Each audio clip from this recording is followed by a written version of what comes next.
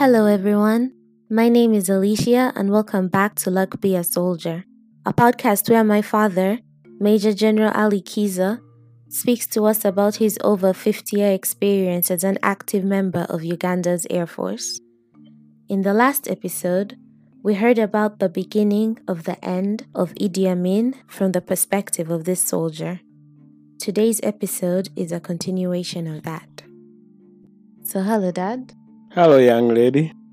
In the last episode, during the beginning of the fall of Idi Amin, you found yourself hiding out at a friend's house when soldiers came knocking at the door. Yes, this was Good Friday of 1979. As I was sleeping, a soldier knocked on the door. They went and opened for him. I hid in a wardrobe, but they talked to him out of searching the house. What exactly was the soldier looking for? Well, soldiers were patrolling and looking for former Idi Amin soldiers, I would think. At that point, the army, Idi Amin's army, was completely disintegrated and Ugandan exiles were the ones in charge. Yes, at that point, Uganda National Liberation Front had taken over. The previous day, President Yusuf Lule had been sworn in as the new president of Uganda. So there was no more Uganda army of Idi Amin.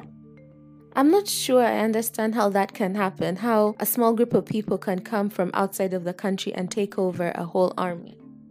The people who came were not a small group. It was the Ugandan exiles who maybe were small, but they were reinforced by the Tanzanian armed forces, including militias, everybody who could be called in for war, and it was a very big force. Secondly, the Ugandan army also had been depleted by defections. Many soldiers were not interested in fighting. Even the soldiers from Idi Amin's home, they were all running out, leaving the city. So it was a bit easier for the Tanzanians and the Ugandan exile to take over Kampala, easier than when they first entered at Mutukula. So at this time, Radio Uganda had announced that soldiers of Uganda Army should report to nearest police stations, nearest military barracks, nearest officials. At that moment, I was looking out for two people to whom I would surrender myself. One was Colonel Zed Maruru, who was a member of the military commission which had been formed in Tanzania of the exiles. And the other was Captain Babula, whom we had joined the army together and had been flying the presidential jet together. I wanted to report to one of those two so that they can make a decision where to take me. Wasn't Captain Babula with you in the army at that time? Captain Babula had run away in 1977 to exile. He was at that time a pilot on Boeing 707 Uganda Airline. So one time he went on a trip in UK and he never came back and his family left the country as well. So after telling these ladies I want to report to Colonel Maroro or Captain Babula, the owner of the house, Miss Sharita, said we were too close to the road. And she had a friend who worked in another company who had a house in the same estate, but it was not on the road. And she knew this man was away, but his house help was there. So she went and talked to the house help, and the house help agreed, of course, and they came and took me to that house to stay with this house help because it was a bit off the road. She thought every time soldiers are passing this house, they may be stopping just to check, and you never know when they would find me out. So after they got me this new house, I stayed there and they would make food for me, bring food for me. And then they went on hunting for Colonel Maroro or Captain Babula. Were they not risking their own lives for you? No, there was no problem with the civilians. And the people to whom I was sending, I knew these were sober people at least, and they would not antagonize them at any time. So that's why I was sending them to these two people. And they did it without any remorse, although they did not find them. Good Friday ended and they could not find these people I wanted. So on Saturday, they went out again. And when they came back, they told me they had got Mr. Serumaga. Mr. Serumaga had been appointed an assistant minister in Lule's government. So they said, Mr. Serumaga, we know him very well. He has, I think, a child with one of our relatives. He has said tomorrow he will come at 7 p.m. at Akira police station, which was very near, maybe about 200 meters away, and he will take you. So I waited on Easter Day, the whole day. And in the evening, at around 6:30, those ladies came and took me. We walked to Kira Police Station, and I reported it to Kira Police Station, told them I was Lieutenant Colonel Ali Kiza from the Air Force. I've come here to report because I've heard on Radio Uganda, they are saying all former soldiers and officers should report to the nearest authority. And so I've come here to report. So they put it in their books. It didn't take long, and Mr. Serumaga arrived.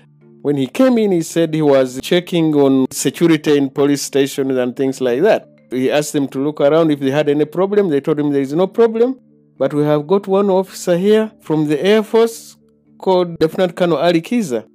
Since he knew already, he didn't say what, he just said, can I see him? So they called me, and I came, and he greeted me. Then he told those people, okay, I will sign in the book. I'm going to go with him. So he put me in his car with his driver and bodyguard. We went to Nile Mansions, which is today's Serena Hotel. When we reached Serena Hotel, he left me with his bodyguard and he went inside. Let me not call it Serena Hotel. When he reached Nile Mansion, this was maybe around 7:30 or 8 o'clock. When we waited for a long time. Maybe around 10:30 p.m., he came back and said, you come. They had already brought me food I had eaten, but he came and said, you come. So we went into the main lobby of the hotel. When we reached the main lobby, the first person I saw was Major Vazalachi. Major Vazalachi said, oh, Kiza, you're welcome. We greeted, and then he said, Colonel Kiza, in 1977, when we made our plan, if we had told you, would you have joined us? That plan was a plan of the attempted coup, which I had talked about in an earlier episode. I told him it would depend on how you'd have presented it to me. He said, okay, I understand. As we were still talking, Yoweri Museveni and a Tanzanian officer, they came down to the hotel lobby. When they came down, Bazaraki introduced me to Mr. Museveni. Did you know him before that? Before that, I did not know Museveni physically, but I knew Museveni existed because from 1971, he was always appearing in the papers or things like that. So I knew the name, but I didn't know the person. So Museveni, he said, oh, Kiza, you're welcome. Then he told the Tanzanian officer, said, you know, this Colonel is from the same region like me, and they are the ones who have been fighting us. The other officer greeted me in Swahili, I didn't know his rank, and we ended there, and Museveni left and went with that Tanzanian officer. From there, at that time, Colonel Oito Jok also came. When Colonel Oito Jok came at the lobby, Bazaraki introduced me. Oito Jok we had met while I was a very junior officer, but I don't know whether he could remember me, but maybe he could, because he could maybe have been hearing about me. So Oito Jok said, okay, let's send him to a place where he can spend a night. So Oito Jok got a driver and a guard to take me to a house in Nakasero area. Now, as we were about to leave, Major Ozalaki told him, Colonel Oito Jok, if anything happens to Colonel Kiza, you are responsible. Oito Jok just laughed it off and said, everything will be all right. So I go with these two soldiers, one driver, one bodyguard. We reach a house in Nakasero residential area. When we entered the house, there was one officer sleeping in the sitting room. This officer was called Captain Enoch Nkuruho. Captain Enoch Nkuruho was a lawyer and working in the Ministry of Defense. And at one time, we had met with Brigadier Mondo and talked of a possibility of making Colonel Mondo a temporary president, if possible, and call in the exiles and the Tanzanians so that Idi Amin gets out of the way. So Captain Nkuruho immediately told these soldiers, said, oh, this is Colonel Kiza, that's the one we were meeting with to make those plans you've heard of. So he's one of us. So the soldiers said, okay. After saying that, then they talked in Luo. Both of them were Luos. Then they called me outside. They said, you come outside. When we went outside, they said, what money do you have? I said, I have some money, yes. He said, give us all the money. I got all the money out of my pocket. I handed it to them. Then when I handed them the money, One of them cocked the gun. Fortunately, Enoch, who was inside the main house, heard the cocking. He dashed out quickly and said, "You people, what are you doing? I told you this is one of us. What are you doing?" Then they just started laughing and said, "No, we're not doing anything. It is, we are sorry, but there was nothing much." So in that moment, you were about to be executed. Yes, in that moment, I was about to be executed. And I think I owe my continuation of life to Captain Enoch Nkuruho. But did you recognize then and there that, okay, these people are about to shoot me? Did it register to you that this is how my life is going to end? Somehow it came to my mind. Because there was no need, since I was not fighting, there was no need of cocking a gun. I was there without any arms, and they had taken all my money. So were you like, guess this is it? Yeah, like, yes, this is it. But fortunately, Captain Enoch Nkuruho dashed and saved my life. So that is further evidence of you being lucky. Because if he had maybe just moved away for a second into a different room, he would have never heard the gun cock and they would have shot you. That's a high possibility. So after Enoch told them to go away, they left, and I went in and spent a night there. The following day, when we woke up, he said, "Let's have some breakfast." Some soldiers were making some porridge. Then as we were having porridge, an officer who was in charge of this house comes. This officer was called Lieutenant Achunge. Lieutenant Achunge, we had trained together as pilots. He had run away after Amin took over, and he was now the one in charge of this place. He was happy to see me. And after breakfast, he said, let's go together. I want to go and check on other stations, how the patrol and the guarding is going on. He had a car, so we went, two of us, with the bodyguard. We drove to Ruvaga, to Naguru, to many different places. And we came back. This is Easter Monday of 1979. Then after coming back, we found a few other officers. Maybe one or two had joined us. Tuesday came, we stayed there. Nothing much happened. Then on Wednesday, officers from Nile Mansion came and said, "I'm needed to go to Nile Mansion." I said, "By who?" They said, "You come and we go." So I went to Nile Mansion. When I reached Nile Mansion, I found officers had arranged a press conference. In this press conference, there were Ugandan and some international press corps. They addressed the conference and said, "In this conference, we are calling on all former soldiers to come back. And here we have an example of Lieutenant Colonel Ali Kiza, who has been in the Air Force, and he reported he's here free. So we want him to tell all other soldiers to come." So I went on the air. I called all soldiers to come, giving myself as an example. I said I was a senior officer, and I have reported. Did you feel safe? Did you feel like nothing was going to happen to you? Well, that's what I felt. I thought these people were genuine. So I called soldiers and officers to come back. This was Wednesday. On Thursday, soldiers started coming back, but some of them were from very far. So they were sending them to our house, especially officers. But even the other soldiers were coming to our house. Then on Friday, many soldiers had turned up. They had all been sent to our house there in Nakasero. And the place became unhygienic because there was just a house toilet. The food became very scarce. The living became hell, especially on that Friday. Then on Saturday morning, just around breakfast time, we saw buses coming, several buses. So when these buses came, they told us all to enter into the buses. They didn't tell us where we were heading. We entered into the buses, left Nakasero, and headed towards Kampala Road, just around the post office, the central post office. When we left the central post office, we turned left, heading to Jinja side. So we didn't know whether we were going to turn on Entebbe Road to go to Entebbe or to Mutukula or wherever. But we saw them continuing on towards Jinja. So we didn't know really the plan. We just continued. Now, me, I was seated with my friend, Captain Kasami. We were wondering where they are taking us. When we reached Nakawa, they turned right. We thought they were taking us to Lozira prison. But immediately after turning right, we reached Nakawa military barracks. They took us inside Nakawa military barracks.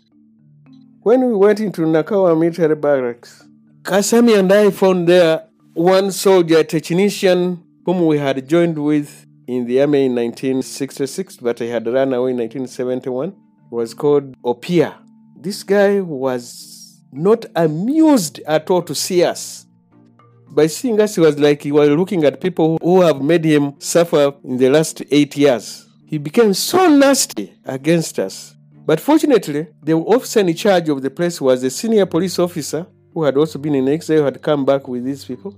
So he tried to cool down this Opia. Why was he so angry? He was angry because he had been in exile and we were here. But you were just pilots, like you had nothing to do with the political situation. Yeah, well, we were military people. But of course, what some people didn't realize, soldiers here were dying, were being killed by fellow soldiers. Some people didn't realize that. So that night, we hardly slept because Opia was every time trying to really to make sure our life is miserable. Like how? Give us an example of what he was doing. He would tell you to get out and go back and get out. And so it was a very bad night for me and Kasami. They are the two people he knew who had joined with him. He didn't care about the others, but we two people whom he knew, he really didn't like us. The following day came on a Sunday. We were there. In the afternoon, after lunch, we saw buses coming again. They told us to enter the buses because we still didn't know where they were going. They got out of the barracks. We got onto Ginger Road. They turned left. Reached Entebbe Road. They turned left towards Makindye side. And we didn't know whether they were going to take us to Entebbe or to Mutukula or to Makindye. Makindye was the barracks and the prison. It was the military police. So when we reached the Kibuye roundabout, they turned left towards Makindye barracks. So we went, entered Makindye barracks, found there many other soldiers who had reported. So they said, okay, your officers, you will stay in these. There were some rooms which were good rooms. Each one of us had a room. And they addressed us that you are here for your own safety because the people outside there don't like you people. So we said, okay. They gave us some food. The following day, we still stayed there, and more soldiers were coming in. Some people, relatives and one who started knowing that we were in Makindye, they started coming in to see us. They would be allowed, and even to bring food. You were essentially in prison. Well, we were essentially in prison, but we were told we were there for our own safety. Now, soldiers who were with us could be allowed to go out. But officers, we were not allowed to go out.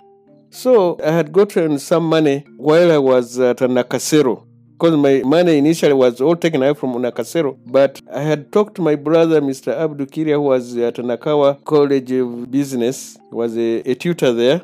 He had come and brought me some money. So at Makindye, the food was very little. They would give you very little food. Small porridge in the morning, supper, some posho with beans or something like that. I had some money myself I would give to one of the soldiers. They go and buy me like roasted potatoes were the most common. Then relatives or friends, if they brought any food, the Tanzanian soldiers were very strict. They say, we don't want these officers to die here, and they say, we will kill them. You must eat the food first before they taste the food. We liked their system. After about 3 or 4 days while we were there, at around 11 o'clock, we were called from our rooms. We were just resting. We had the freedom of moving outside within the barracks. They called us at the quarter guard. Quarter guard is the entrance normally into a barracks. When they called us, we found there white journalists who had come. I found there my fellow officers. I reached there, they said, you go into the prison there. In the quarter guard, there are normally prison. There's a prison where soldiers who are misbehaving, where they are kept. They told me to go to this prison. Just you? Me and the other officers. I protested. I said, why should I go into prison? I see you have cameras. What is the essence for me going to the prison? So these white journalists said, you go inside the jail there. Of course, there are bars. You can take pictures from outside and see the people inside. They want us to go in the jail, and then they take pictures while we're inside there. I said, why are you doing that? They said, that's what we've been told. I told them, I cannot go in there to take pictures in a jail. I'm not in jail. As far as I'm concerned, I was sent here for my own safety. So I cannot go inside the jail and you take pictures and start flashing them all over the world that I'm a prisoner. I'm not a prisoner. So the other senior officers supported me. They said, oh yes, why? Why should we go into jail? What was their agenda? Why would they want those photos of you and the other officers appearing to be behind bars? I didn't know why the agenda was to show that Idi Amin soldiers were arrested and surrendered, or to show that the new military had arrested people and put them in jail without trial. So I really don't know the agenda. So these journalists left. When they left, we were told to go back to our places. We stayed in our places. Now, at around this time, maybe the same day, Captain Babula came to see me. I was there in the jail with the Captain Terikia, who was our maintenance chief on the Gulf Stream on the presidential jet. So when Captain Babula came, he said, our soldiers, they have secured Nakasongola. Presidential jet is there, so they have started guarding it. So we need to arrange to go there and pick it. So I said, okay, that's okay. Whenever you arrange, we'll be ready. So he said on Saturday, we'll go and pick this aircraft. So we were ready, Teriki and I. Babula came and picked us in the morning. He was staying in the Sheraton at that time. Took us to the Sheraton there. He left us in the car. We waited till some time after lunch is when he appeared. We started on the journey to Nakasongola. We reached Nakasongola at nightfall, just as it was getting dark. We were taken to the officers' mess of the Tanzanians, and we were given dinner, and we were given where to spend the night. Following morning, we went to the airport, checked the aircraft, found that it was still flyable. So Babula became my co-pilot since I had been flying the same aircraft. We flew it, came and landed in Entebbe. From there, Babula and his driver, they took us directly to Sheraton Hotel, which was at that time Kampala International Hotel. It was not called Sheraton. So we reached Sheraton. They gave us each a room. So we were very happy. From a jail to a hotel, one of the best hotels in the country. A few days after that, another order came. I was called to go to meet Rule. I went to State House. I met Rule, told him how we had saved the aircraft. He was interested in that. He said he had other pilots he wanted to bring. I said, well, we are open to bring them. I told him I had already got information that the Tanzanian troops were looting many of the Air Force equipment. They had even already flown some of the aircrafts and they had crashed in Lake Victoria because they did not know how to fly them well. These were MiG-21 of the Russian type, but I understand they had the MiG-21 of the Chinese type, so they had a difference.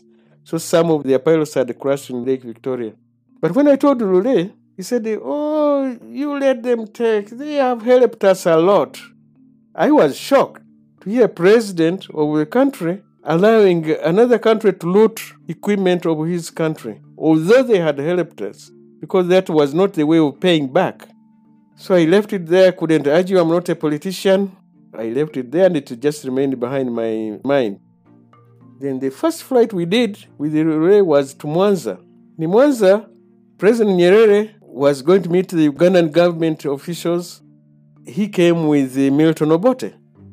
When we went for dinner, we joined the presidential group and we were going to have dinner all together. They started talking. Then Obote walked out of the dinner very annoyed. I don't know what acted him really. In my mind, it showed there was already a problem. Because if a former president who is still in exile walks away from the present president in disgust, it shows there is a rift already. You were like, here we go again. Another coup. Here we go again. So we came back, and after this time, we had not done maintenance on our aircraft for a long time. We decided to take the aircraft for maintenance to the USA. But before doing that, we had done another flight with the President Lule to then Zaire, now Congo DRC, and met President Mobutu. And we had done also another flight with him to Dar es Salaam. I think those are the only 3 flights I did with the President Lule in his time. So we arranged to go take the aircraft for maintenance in the USA.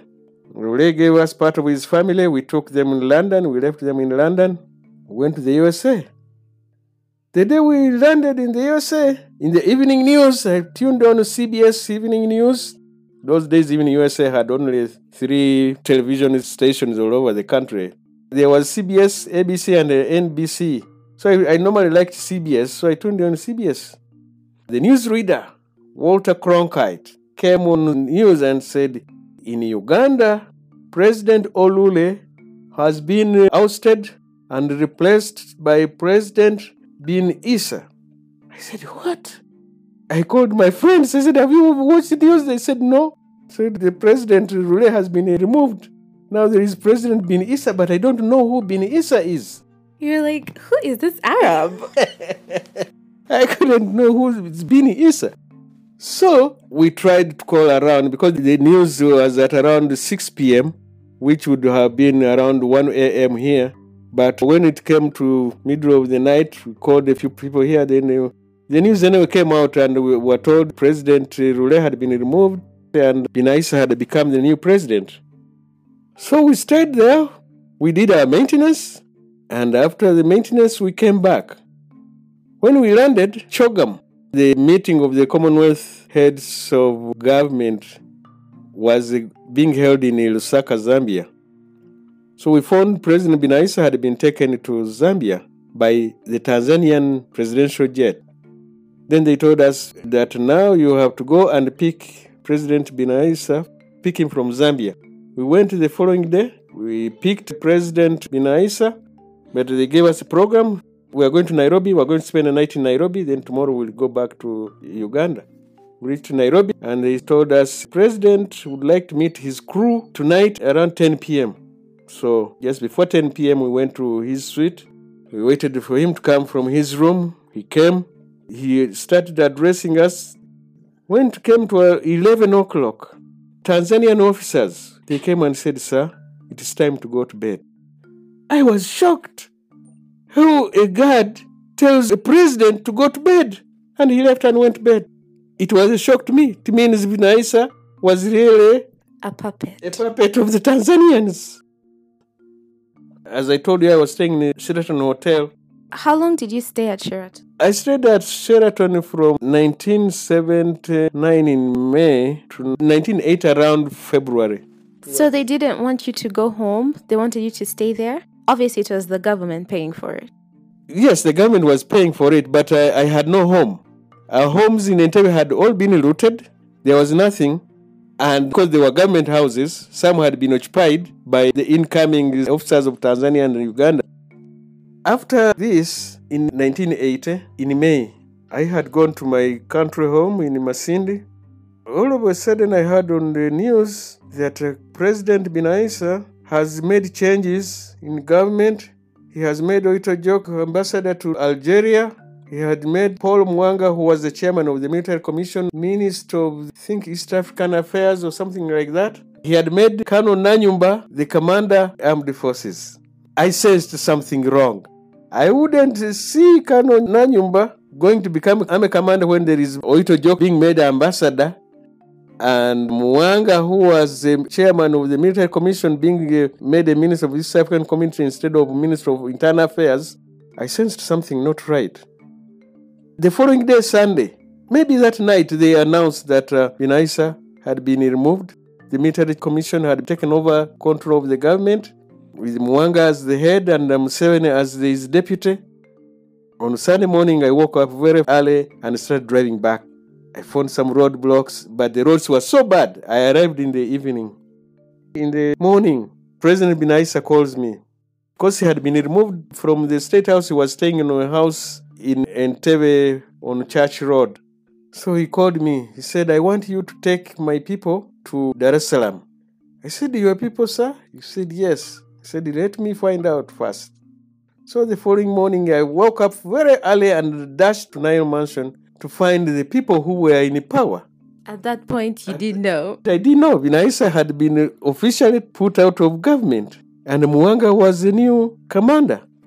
So I got into Nile Hotel, and I couldn't find people to talk to, but I eventually talked to one strong UPC guy called Tiberondwa. He was a minister. I told him the scenario that be nice. I want me to take people to Dar es Salaam, his people, but I don't know where to start now. He said, okay, let me take you to Ito Jok. He took me to Ito Jok. Ito Jok said, Binaisa is no more a person of consequence. He's no more the president, so he cannot give you any orders. So you just stay put. I just went back to my house and stayed put. I think we'll continue from here next episode. All right, thank you, Dad. Obviously, that time was very eventful. Things were happening left and right. Governments were changing every single year practically. So in the next episode, we'll hear about the early 1980s in Uganda and the military government that came on. So we'll start from there.